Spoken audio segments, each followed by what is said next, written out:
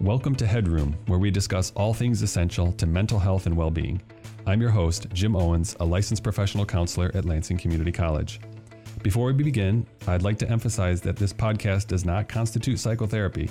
It does, however, introduce you to some phenomenal people who have incredible ideas for you and your life. Having said that, let's get into the Headroom and begin today's conversation with Louise Rabideau. Welcome, Louise. Thank you for having me on your podcast. Well, I'm really excited that you're here. I appreciate you agreeing to do this. So I have kind of three parts to this podcast. The first is going to be for us to get a chance to know you a little bit. And then next, I'd like to ask you a little bit about what life was like for you when you were in college. And then finally, I'd like to ask, for some ideas you have that can just help people in general with their mental health and well-being. That sound good? Sure. Okay. So let's get to know you a little bit. What does a good day look like to you? Or a great day? A great day? Yeah. Well, it would definitely start with coffee. I'll tell you that. I do like to ease into the morning and not rush, but generally a great day would involve at least some time outside in nature, time with people that I care about, hopefully making the world a little bit better place in some way or another, and, just kind of appreciating life, where I'm at in life. Mm-hmm. A big part of that, I know you love the outdoors and being outdoors. Yes. Camping, biking, Yep. Various other things. And I'm sure that may fit into some of your personal wellness strategies and how you take care of yourself. So what are some other things you're passionate or excited about? If you wanted people to know you a little bit more, what would you say? Well, I'm a counselor here at LCC, and I'm passionate about my work. So that's definitely something that drives me and motivates me. Outside of work, passionate about the outdoors, as you mentioned, hiking, mountain biking, camping, gardening, dining al fresco, sitting on the deck or in the hammock reading. So anything outdoors I love and rejuvenates me as part of my self-care routine. Just passionate about being outside. Thank you for reminding everybody your position at the college. I should have done that, but you are one of our counselors, just like me at LCC. And so I appreciate you. And I know you have a big passion about that. So let's talk about that a little bit. How did you become a counselor? What was your path toward, in school? And I'll ask some questions about what life was like in college, but how did you decide to even go to college? Was that just a foregone conclusion in your family, or? Somewhat. Both of my parents had degrees. My mother had a bachelor's and a master's. She was a speech pathologist. And my dad, originally, he went into the Army and then went to college at LCC first and then MSU on the GI Bill. Wow. And he was a social worker. So both of my parents were in the helping professions. And so there was kind of an assumption that I would go to college. My older sister went to college. So I think I always assumed I would go to college. And I was always interested in the helping professions. But I really had no idea where I was going to school. And I was a really good student in high school. Got good grades, honor society, but I think was not emotionally ready to think about college. And so I really dragged my feet as far as college visitations. I just wasn't ready to even think about it. And I ended up going to Western because I got a substantial academic scholarship. Hey. And so it was like, I guess I'm going to Western. They're paying me to come here. So Western Michigan University, it's a great university, and I had a great experience there, but I definitely kind of felt that I ended up there as opposed to, chose it specifically. Yeah. And I think probably a lot of LCC students can relate to that, that they kind of might feel like they end up at LCC either because they don't have a clear career path or maybe didn't get accepted to one of their other colleges. But it was a great experience in the end, but it definitely was not... it was different than, say, my sister who went to U of M, who really wanted to go to That was her dream. Yeah. So you had this vision, I'm going to go to college, and it ended up choosing you a little bit more than you chose it. And you were accepting of that. Hey, I'll go. Yeah. And we'll see what happens. Yeah. And you knew helping professions. So what about counseling? How did you decide on a major in college? Well, I think my first and second year of college, I took a career planning class that was taught by the WMU counselors, actually. And I was also looking at teaching and social work. And I realized that the part of the helping professions that I was most passionate about was that one-on-one. So as opposed to a teacher in a classroom trying to help and change the world with a group of people, I was really more invested in that one-on-one relationship. And Western had a great social work program. And I was very involved in a lot of advocacy and change groups and trying to make the world a better place through political systemic. Action groups. Yes, I did spend a lot of time in undergraduate protesting a variety of things. Well, that's good. College students should do that stuff, and everyone should, at some point. Yeah. Yeah. So I eventually I worked at a variety of jobs, and most of them were the one-on-one counseling kinds of jobs I was most passionate about. And so after undergrad, I worked for a while, and then when I was applying to graduate schools, it was really very much counseling that I wanted to focus on, and do therapy and provide that mental health support. Yeah, I think that's interesting in the sense that your undergrad was social work. You might have thought you would have gone on for a master's in social work at the time, but back then they weren't as clinically focused probably as they are now, because there are licensed clinical social workers who do therapy in our city and all over. But yeah, certainly counseling was the one-on-one experience you were looking for. Definitely. And it's sort of in your parents' footsteps of your mom as a speech pathologist. They probably work one-on-one with people. And as your dad is a social worker, what kind of work did he do as a social worker? Well, his degree, he was a social worker in the 70s and 80s and 90s. And so he worked for the state of Michigan for many years in more of that traditional social work, what we often think of as social work with people who are in poverty or in the foster care system.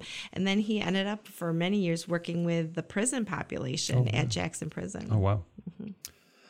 Well, a little bit more about your college life. I like to ask this question. What was something that almost stopped you from graduating from college, but obviously it didn't? So give us a little drama. A little drama. Well, I will admit my freshman year was not a great year. Academically, I was fine. I was in the honors college. I think I was academically prepared for college. I got decent grades, but emotionally, I was not ready to be in college. I struggled, making friends. I was in a long distance relationship with my high school boyfriend who was in another state. And I really I was very focused on home and family, and I just wasn't ready to kind of spread my wings and figure out what college was all about. And I was not a very happy person. So I considered leaving Western. I considered transferring. In the end, I did meet some people that became good friends, and I stuck it out. But what really derailed me was myself. I was just kind of not in the head space or that, the headroom to really invest in the college experience the way that I would have liked to. So I did go back my sophomore year, and I met a lot more people and got connected. Incidentally, a lot of those people are friends still today. Wow. Was very involved in my church at Western, and many of those are my friends now. When I decided to go into social work, met some great people, including one of my best friends now. And so that really, I think, changed the trajectory of how I felt about my undergraduate experience, how I felt about Western Michigan University, how I felt about Kalamazoo. But the first year was rocky. And I see that in a lot of my students. People think that college is the time of your life and easy peasy and everyone's partying and has a great time, but it's rough, especially that first year. Yeah. No, I think it's interesting when you left for summer break, I'm assuming you came home, kind of a traditional, went away to college for 2 semesters, came home. And then in the summer, did you kind of have to work yourself up to, because there was no promise that life was going to be better to go back for a sophomore year. I mean, you found some courage or some hope somewhere. I don't know if you can, it's not that far back. Yeah. How did you do that? What were you thinking that kind of, I got to go back for my sophomore year? Well, I think part of it was I met a good friend and that I really connected with. And then so she and I decided to be roommates. So that was a good connection. And so it was an investment in that. Yeah.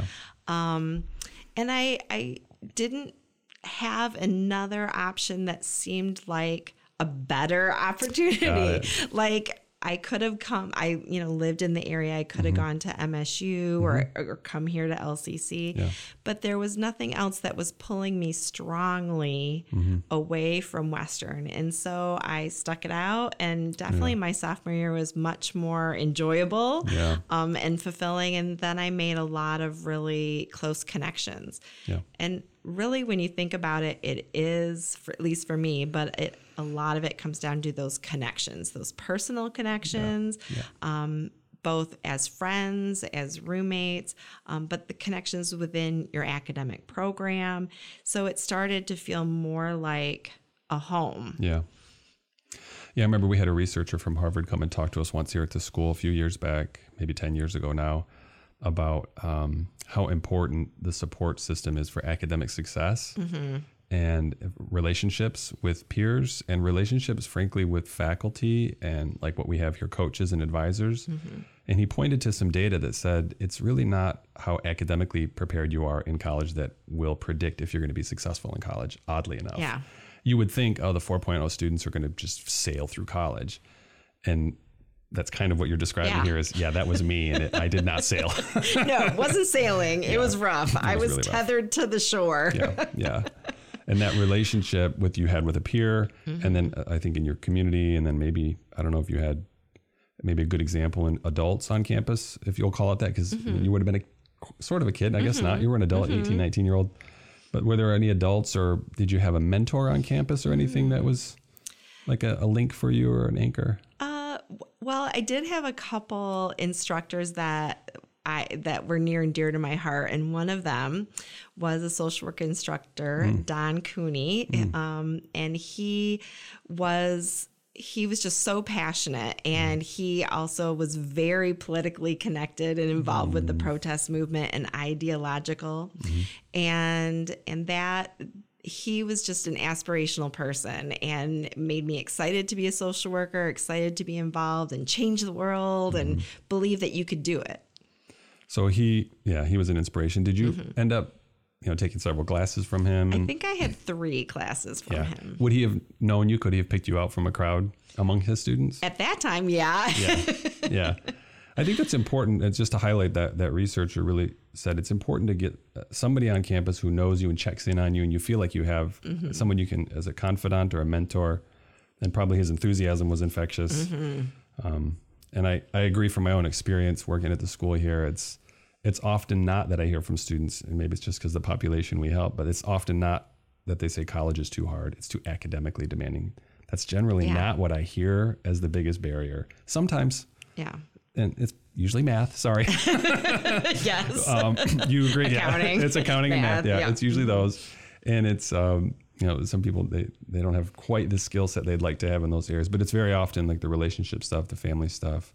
And I'm using stuff, I really mean it's serious stuff. Yeah. It's the family relationship, feeling alone, isolated. And it's true when you walk around on campus, it's easy to just kind of get a view of everybody's walking around with a smile on their face, with a backpack slung over their shoulder, with purpose written into them, and it's not really the case exactly. People are, I think, struggling a bit more than we think. And I think at a community college, it's even more so because we don't have on-campus dormitories, we don't have community housing, and so I think that really the pandemic of isolation, especially in traditional college-age students, it's profound. And being a commuter campus just exacerbates that. Yeah, I think that's a good point.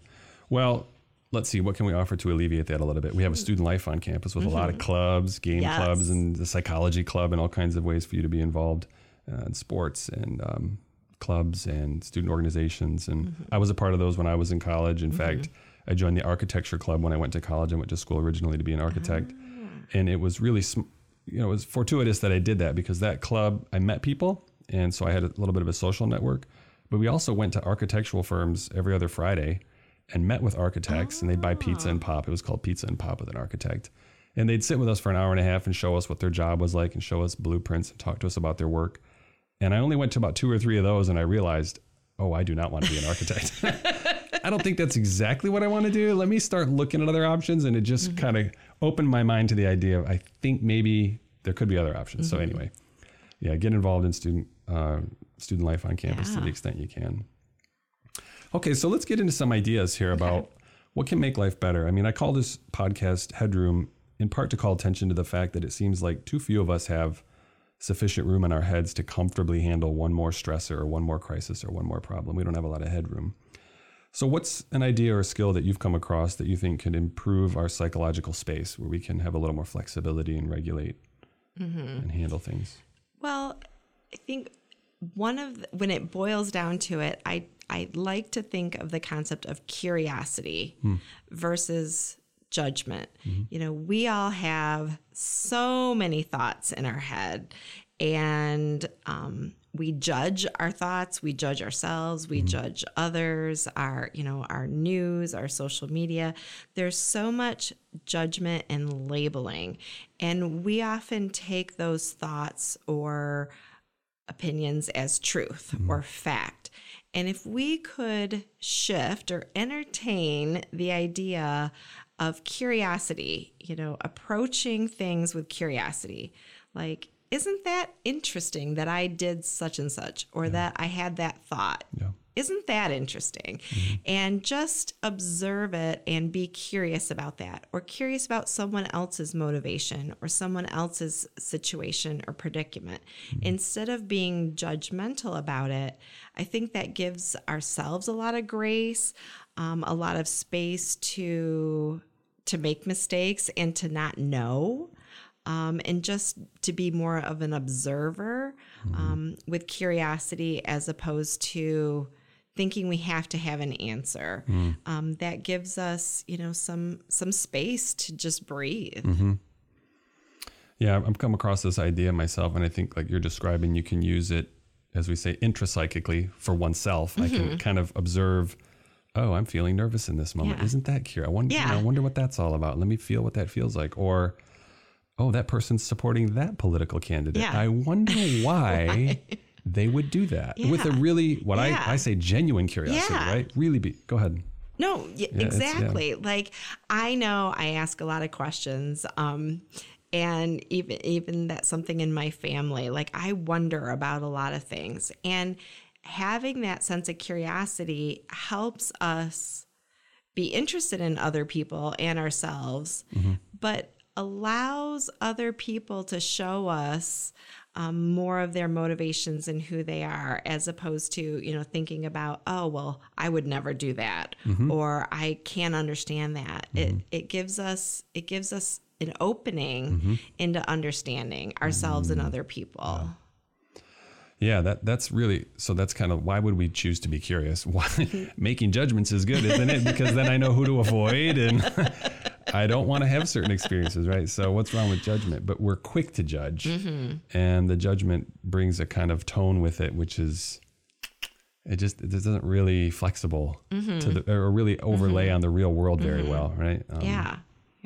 When in fact, curiosity invites an opportunity to grow and learn. Yeah.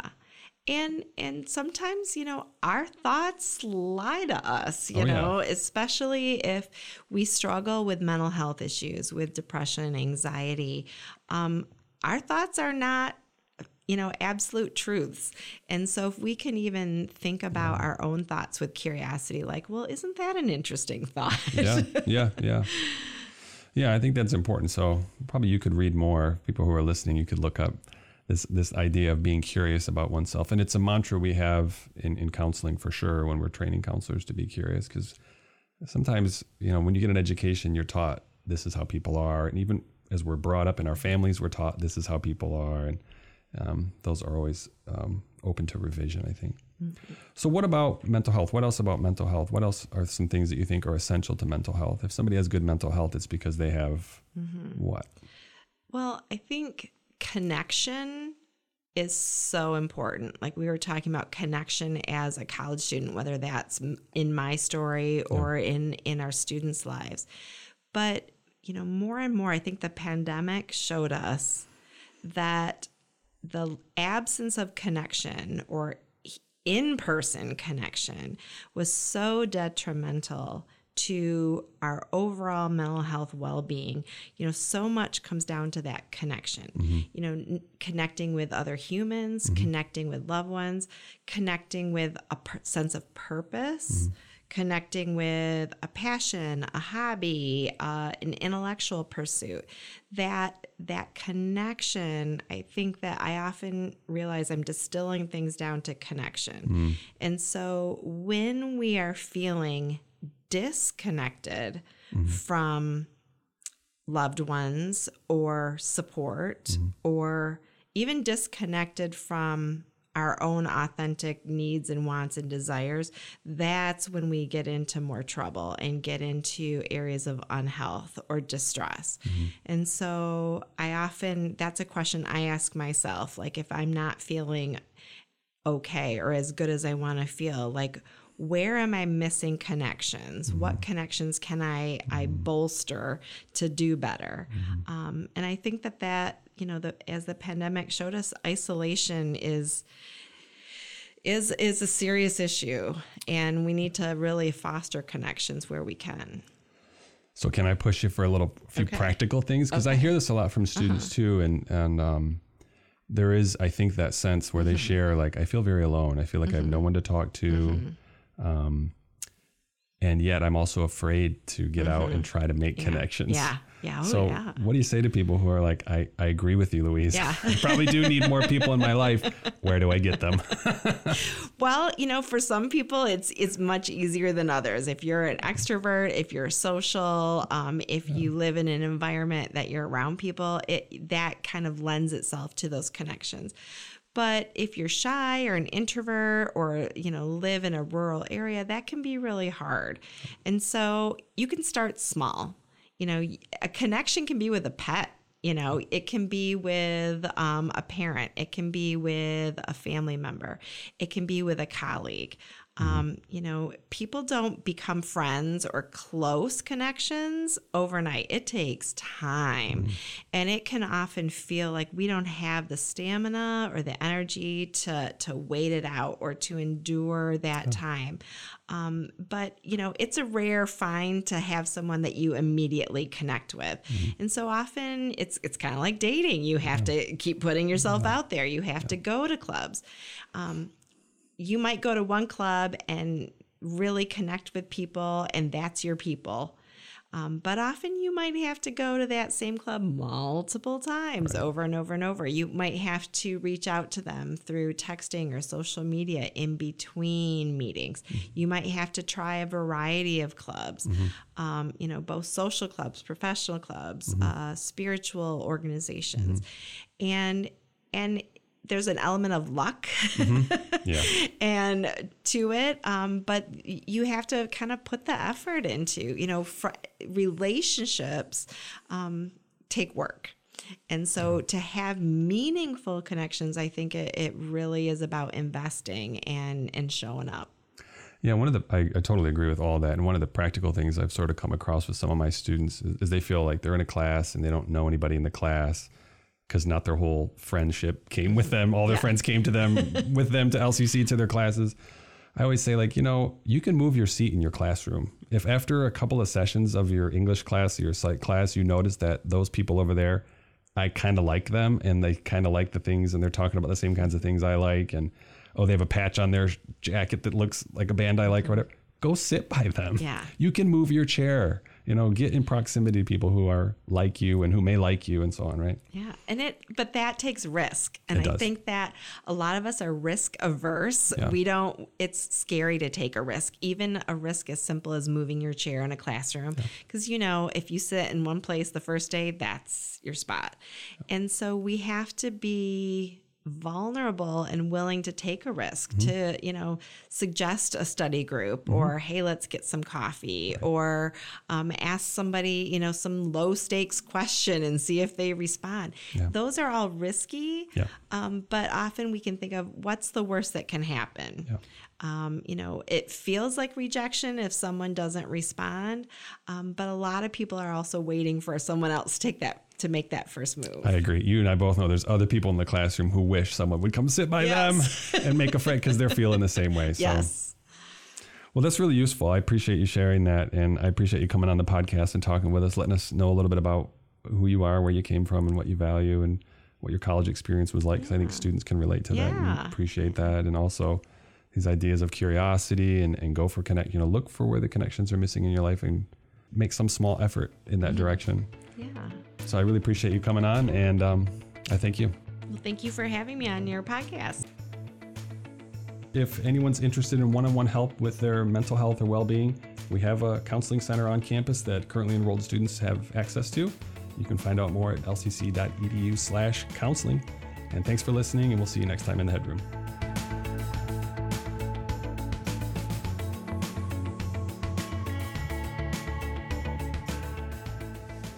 Featuring the faculty, staff, students, and others that help to make Lansing's premier college what it is today. LCC Connect, Mid-Michigan's connection to Lansing Community College. To find out more about our featured programs or to listen on demand, visit us at lccconnect.org. LCC Connect. Voices, Vibes, Vision.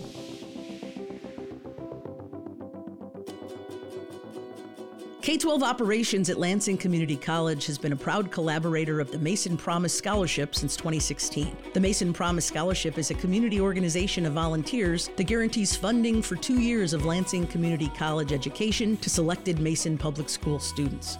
These selected students are chosen by the Mason Public Schools at the end of the 5th grade and then become a Mason Promise Scholarship through an induction ceremony. Over the course of the next 6 years, these students receive mentoring and support as well as introduction to career possibilities through the Pathway program. For more information on the Mason Promise Scholarship at LCC, please visit lcc.edu/hope.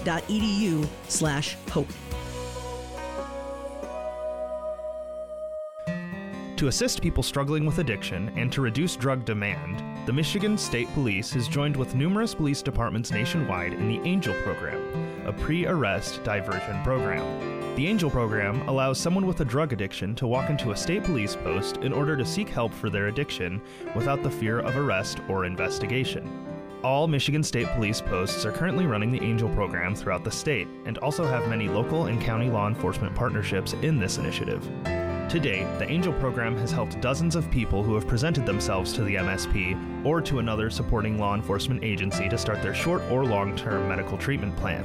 If you're interested in learning more about this program, either as a recipient or as a volunteer, you can find out more by calling 517-284-3208. That's 517-284-3208. Hi, I'm John Saleji, Director of the LCC Library.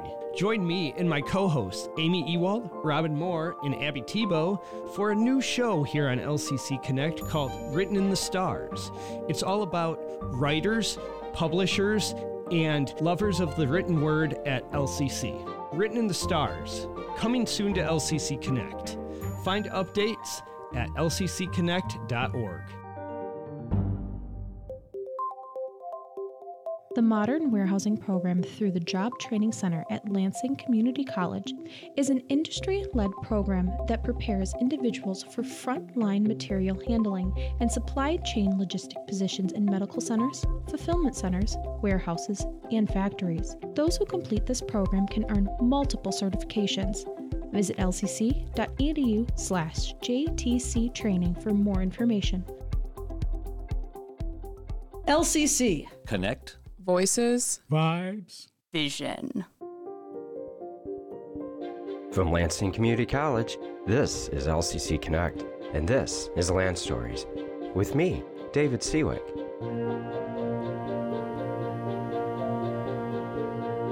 Each episode explores a different topic, such as the people, business, neighborhoods, communities, buildings, and other phenomena that make up the history of our college and our region. We tell stories, and in doing so, we connect the past to the present.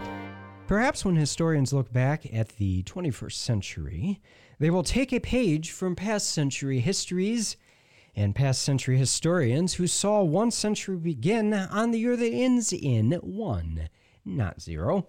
We are more accustomed to looking at the century as beginning and ending with a 0 or a 9, respectively. Now, the reason why I start off with this little 1-minute consideration of how we mark centuries is actually because we are going to spend a bit of time considering something that happened in Lansing in the year 2001.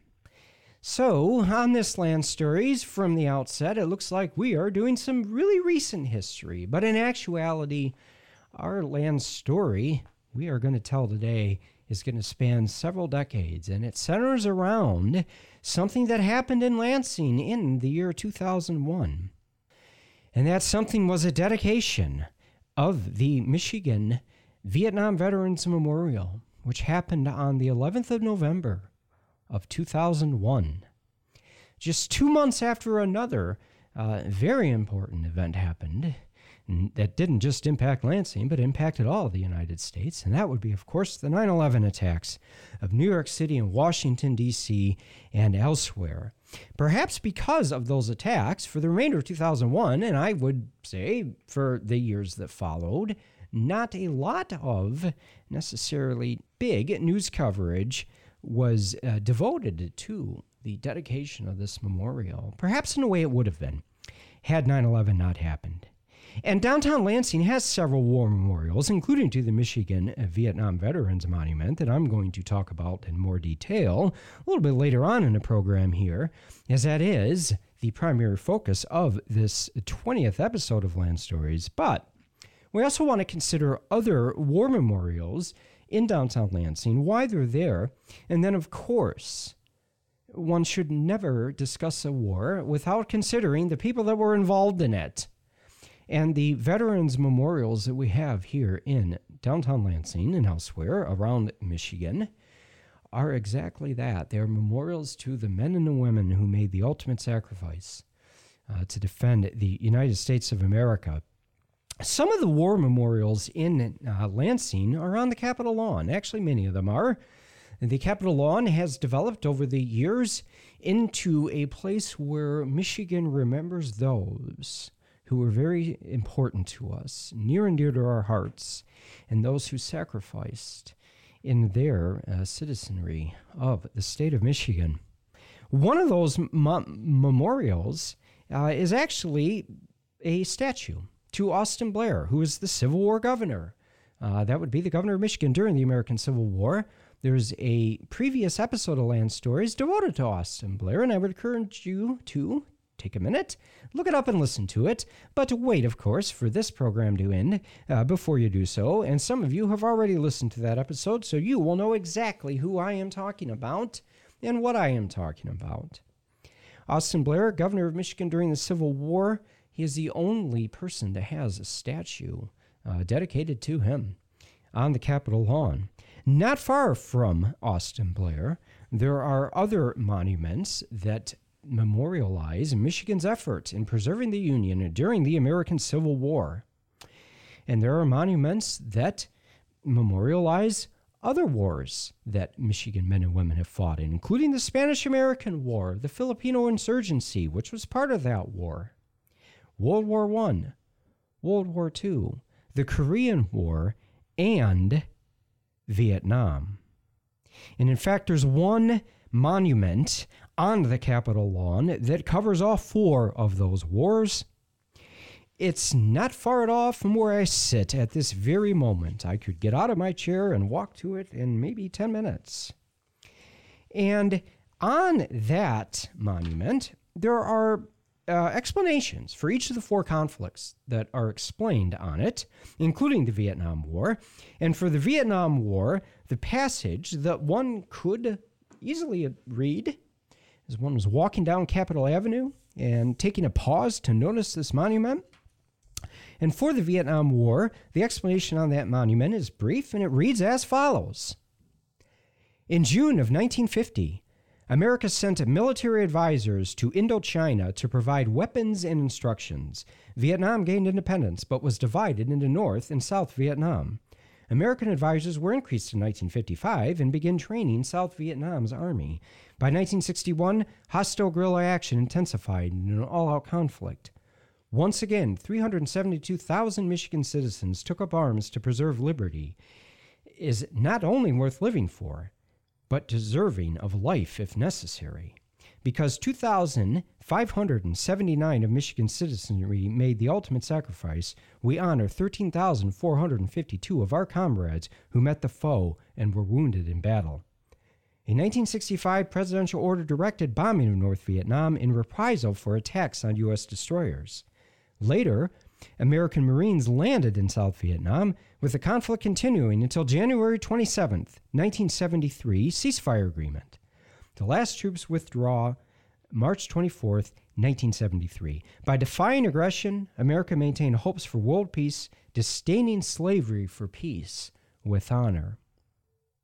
Now, that memorial, again, it contains other explanations of the other wars that are memorialized through its construction and dedication and presentation. Now, however, in 2001, after a considerable effort of many years, a memorial dedicated and devoted to the Vietnam veterans from Michigan was unveiled. It was designed by New York-based architect Alan Gordon. The memorial that I speak of is not far at all from the one that I just read the plaque off of. In fact, the Michigan Vietnam Veterans Memorial is near the entrance to the Michigan Halls of Justice. That would be the building that houses the Michigan Supreme Court.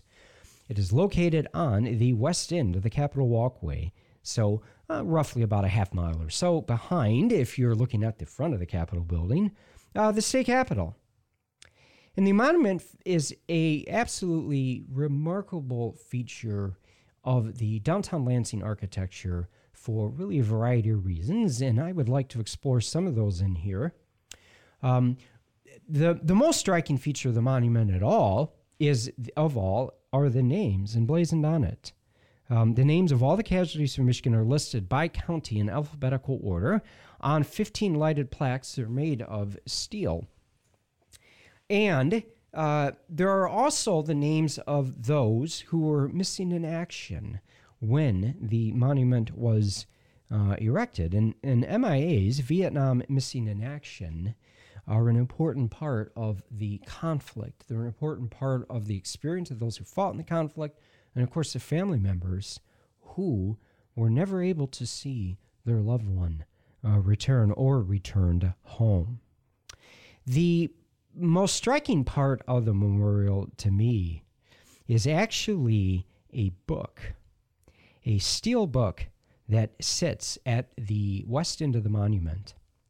And that steel book has in it the names of all of those who are also listed on the plaques themselves that are part of the monument. And I really feel quite strongly about how conflicts, other historical events are dedicated and memorialized in public.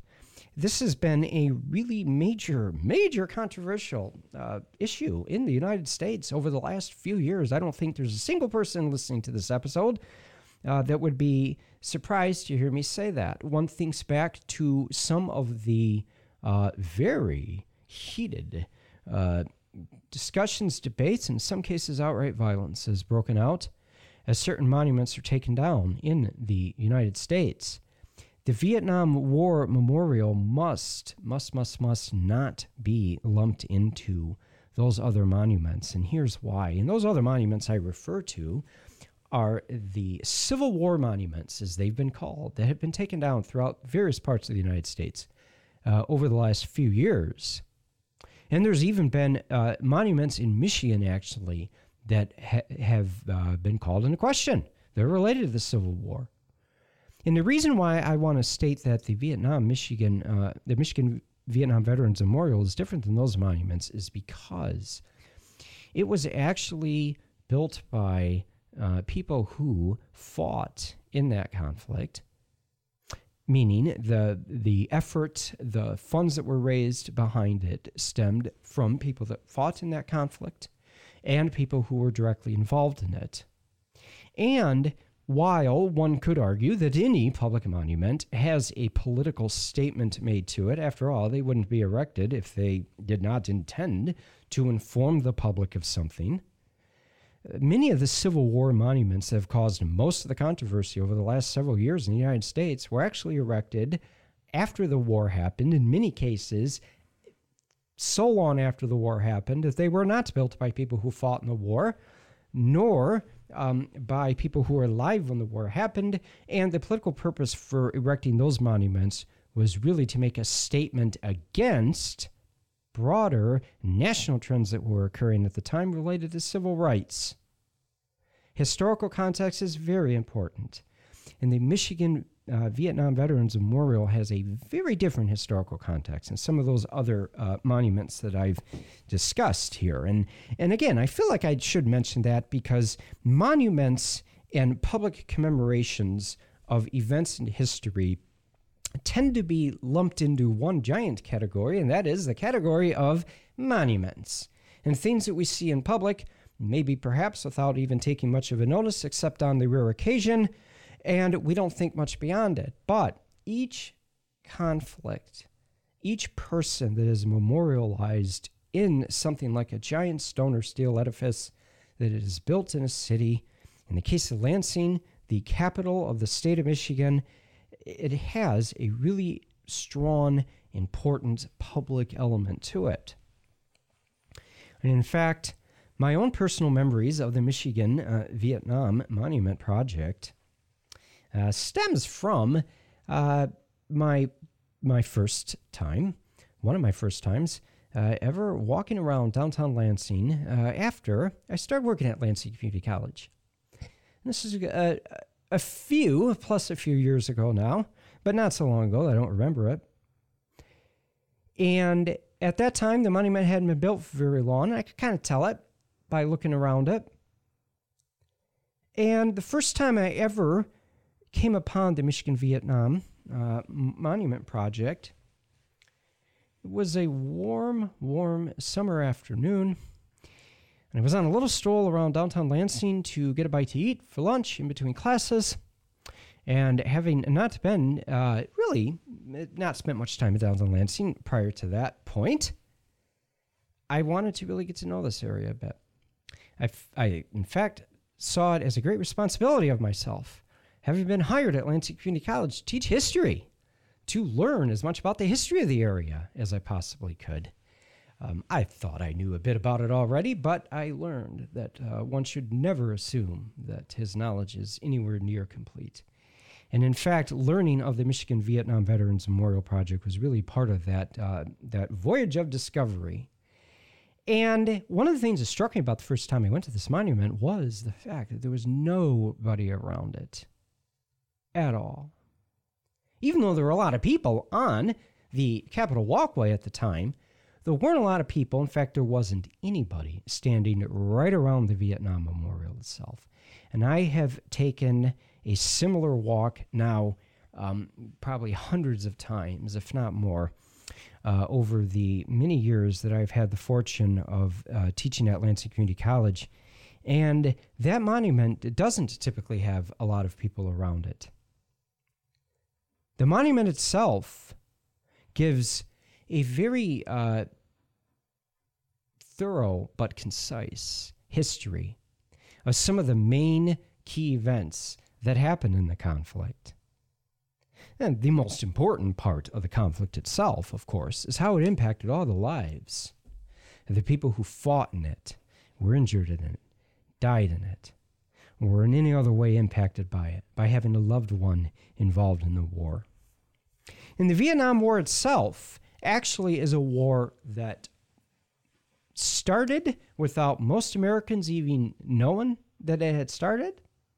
And by the time American involvement in Vietnam had reached to the point where there were tens and then eventually hundreds of thousands of American armed force personnel in Vietnam and other parts of the Southeast Asia region, there had been so many events that had already taken place leading up to that point that the war may have caught some Americans as a bit of a surprise. But for those that were already involved in the conflict, there was no surprise that the United States had a major military commitment to Vietnam and Southeast Asia. So a little bit of a background of the Vietnam War, I think, is definitely warranted at this point. And while we definitely want to keep our focus of this episode of Land Stories on the war memorial itself and what it means, a background information towards the conflict is going to help us accomplish that goal. And the background of the Vietnam War actually goes many years back to before most Americans even knew about it. We have to go back to World War II, really, and even before that. Before World War II, the European nation of France had created a colonial empire that spanned the world. And one of the colonies that France had in its possession was something they called French Indochina. It included what we would eventually call Vietnam. There are other nations in Southeast Asia that would eventually gain their independence from the French Republic, but Vietnam turns out to be the focus of American military interest after World War II ends. And the reason for that is because during World War II, many things had changed in Southeast Asia, including the map. The colonial boundaries of Southeast Asia, and they were by and large colonial boundaries, had influenced the map, had influenced the political, the geographic makeup, the military alliances in Southeast Asia going back decades before we even get to World War II in the 1940s. World War II disrupts all of this. And after World War II, the French make an effort to regain control over some of the colonies they had either lost control of outright during World War II, or the power that the French attempted to exert or re-exert over existing colonies had been weakened so dramatically for a variety of reasons, including World War II, that after World War II, the French found themselves in a state where they either had to commit to maintaining their empire or let it go. Eventually, they tried both, and eventually, most of the former French colonies did gain their independence. The situation in Vietnam was complicated. Post-colonial conflicts usually were in this time period. We're talking the middle part of the 20th century. Right after World War II ends, France makes a major military investment into its Indochina colony. The United States kept a close eye on this and eventually ended up supporting the French by sending military advisors to the conflict zone. In 1954, the French fought a major battle against Vietnamese forces called the Battle of Dien Bien Phu, and at that point, the French are, they suffer a major military defeat. They lose lots of their personnel on the battlefield. This happens over the spring of 1954 by and large, March and April. And then in May of 1954, as a result of the fighting that had taken place up to that point, and the Battle of Dien Bien Phu, the international community, through the United Nations, steps into the situation here and attempts to mediate a ceasefire wherein North and South Vietnam would be divided.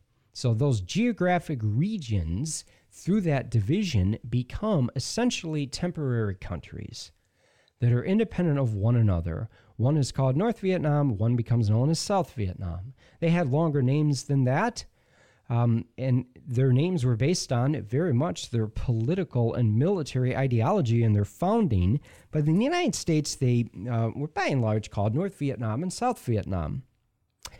part of the UN mandate that happened in 1954 that created North and South Vietnam, again, as these intended to be temporary structures, if you will, temporary countries, was that there would be reunification of the two temporarily divided halves of the country at a point in the future. So that reunification then was stated as an intended goal of this temporary division. What ends up happening is that reunification doesn't happen. Instead, a civil war essentially breaks out in Vietnam between those who wanted to follow the South Vietnam political structure and military forces, and those who wanted to continue fighting along the forces that had been, alongside the forces that had developed during World War II to fight for Vietnamese independence. Those forces were communist. Communist by declaration, communist by alliance, communist by name in some cases. That created a major problem in the eyes of official American policy at the time, because this is the height of the Cold War, ladies and gentlemen. The Cold War would be the conflict, both real and, as we see with the case of Vietnam, and in some cases, virtual conflict, to use a modern terminology, between the United States and the Soviet Union and American allies and Russian allies between really the end of World War II, late 1940s, and right through the dissolution of the Soviet Union, the dissolving of the Soviet Union, which happens in the early 1990s. Vietnam becomes part of the Cold War, and it becomes part of the Cold War in a big way because of the fact that North Vietnam has this history of alliance with various communist forces in Southeast Asia, including those that they themselves created. So when the United States looks at the temporary division of Vietnam in 1954, it looks at it as a Cold War fight. That you have communist infiltration, communist influence, and communist party membership, and communist armies that are encompassing North Vietnam. And in South Vietnam, therefore, the United States sees an opportunity to place a bulwark against what it called communist expansion throughout Asia. So that's actually how the United States ends up being involved in the Vietnam War, is through that Cold War tie, and through the ties with the historic alliance and interest in France. So after 1954, over the next really about 10 years, the United States has a steady, but compared to what would happen after 1964, still relatively smaller scale commitment to Vietnam and to South Vietnam. And that military commitment reaches all facets of form, including sending military advisors over to train South Vietnamese forces. This is the condition that the United States sets itself up in as a means of supporting South Vietnam from 1954 on.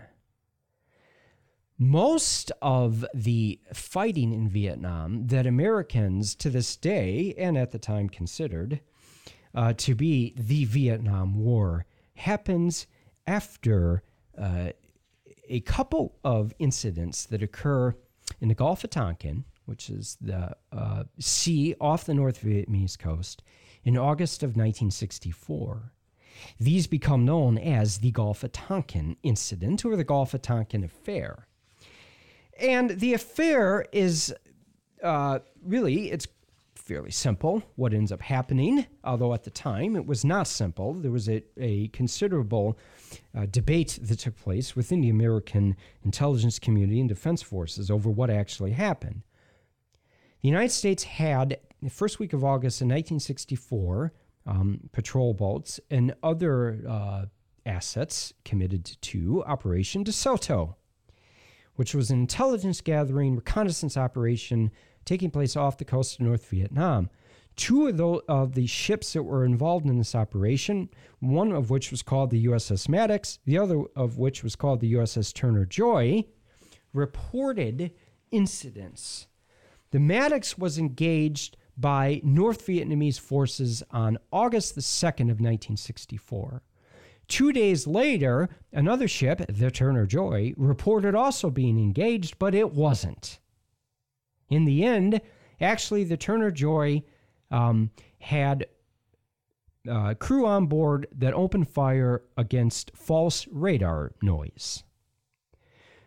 The Maddox was actually engaged, and it returned fire and ended up sustaining minor damage. Actually, it wasn't really damage. The minor damage that was reported was one bullet hole that was found in the Maddox from fire that the ship faced from North Vietnamese forces. But as a result of the Gulf of Tonkin affair, Congress ended up passing a resolution that gave President Lyndon Johnson and the Department of Defense a great degree of latitude in sending American forces to Vietnam. And those forces then arrived in much, much, much greater numbers than they had before, beginning in later 1964 and especially into 1965. That is where most of the men and women who ended up fighting in Vietnam came from. And the names of those who were wounded or died in the war are emblazoned along all of those steel tablets that make up part of that very moving monument. And I will conclude this episode of Land Stories with the Michigan Vietnam Monument Project mission statement, as is stated at the Michigan Vietnam Veterans Memorial.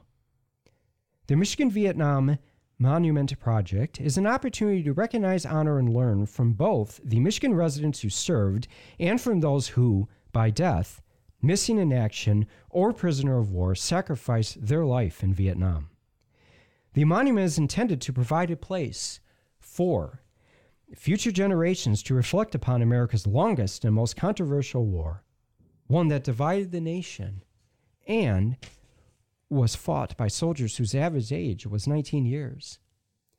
Completion of construction will continue the healing process for the Vietnam veterans, their family members, and the countless numbers of individuals and organizations who were profoundly affected by this war. The monument's dedication will provide the welcome home bypassed during the turmoil of that time. To this end, we dedicate our labors and invite the state and the nation to join this task. Michigan Vietnam Monument Commissioners, November 11th, 2001. You've been listening to Land Stories with me, David Seawick. For more information on this program and to stream past episodes, visit lccconnect.org. LCC Connect is the official home of the voices, vibes, and vision of Lansing Community College, offering hours of original and exciting programming. Hosted by faculty, staff, and community members, LCC Connect explores our college's work in the community, important topics in higher education, and our vision for the future. Catch the vibe on 89.7 FM or online at lccconnect.org. Until next time, remember, keep telling good stories. This is WLNZ Lansing. You're listening to LCC Connect, a weekly program that features the voices, vibes, and vision of Lansing Community College. To find out more about LCC Connect programs or to listen on demand, visit us at lccconnect.org. LCC Connect. Voices, Vibes, Vision.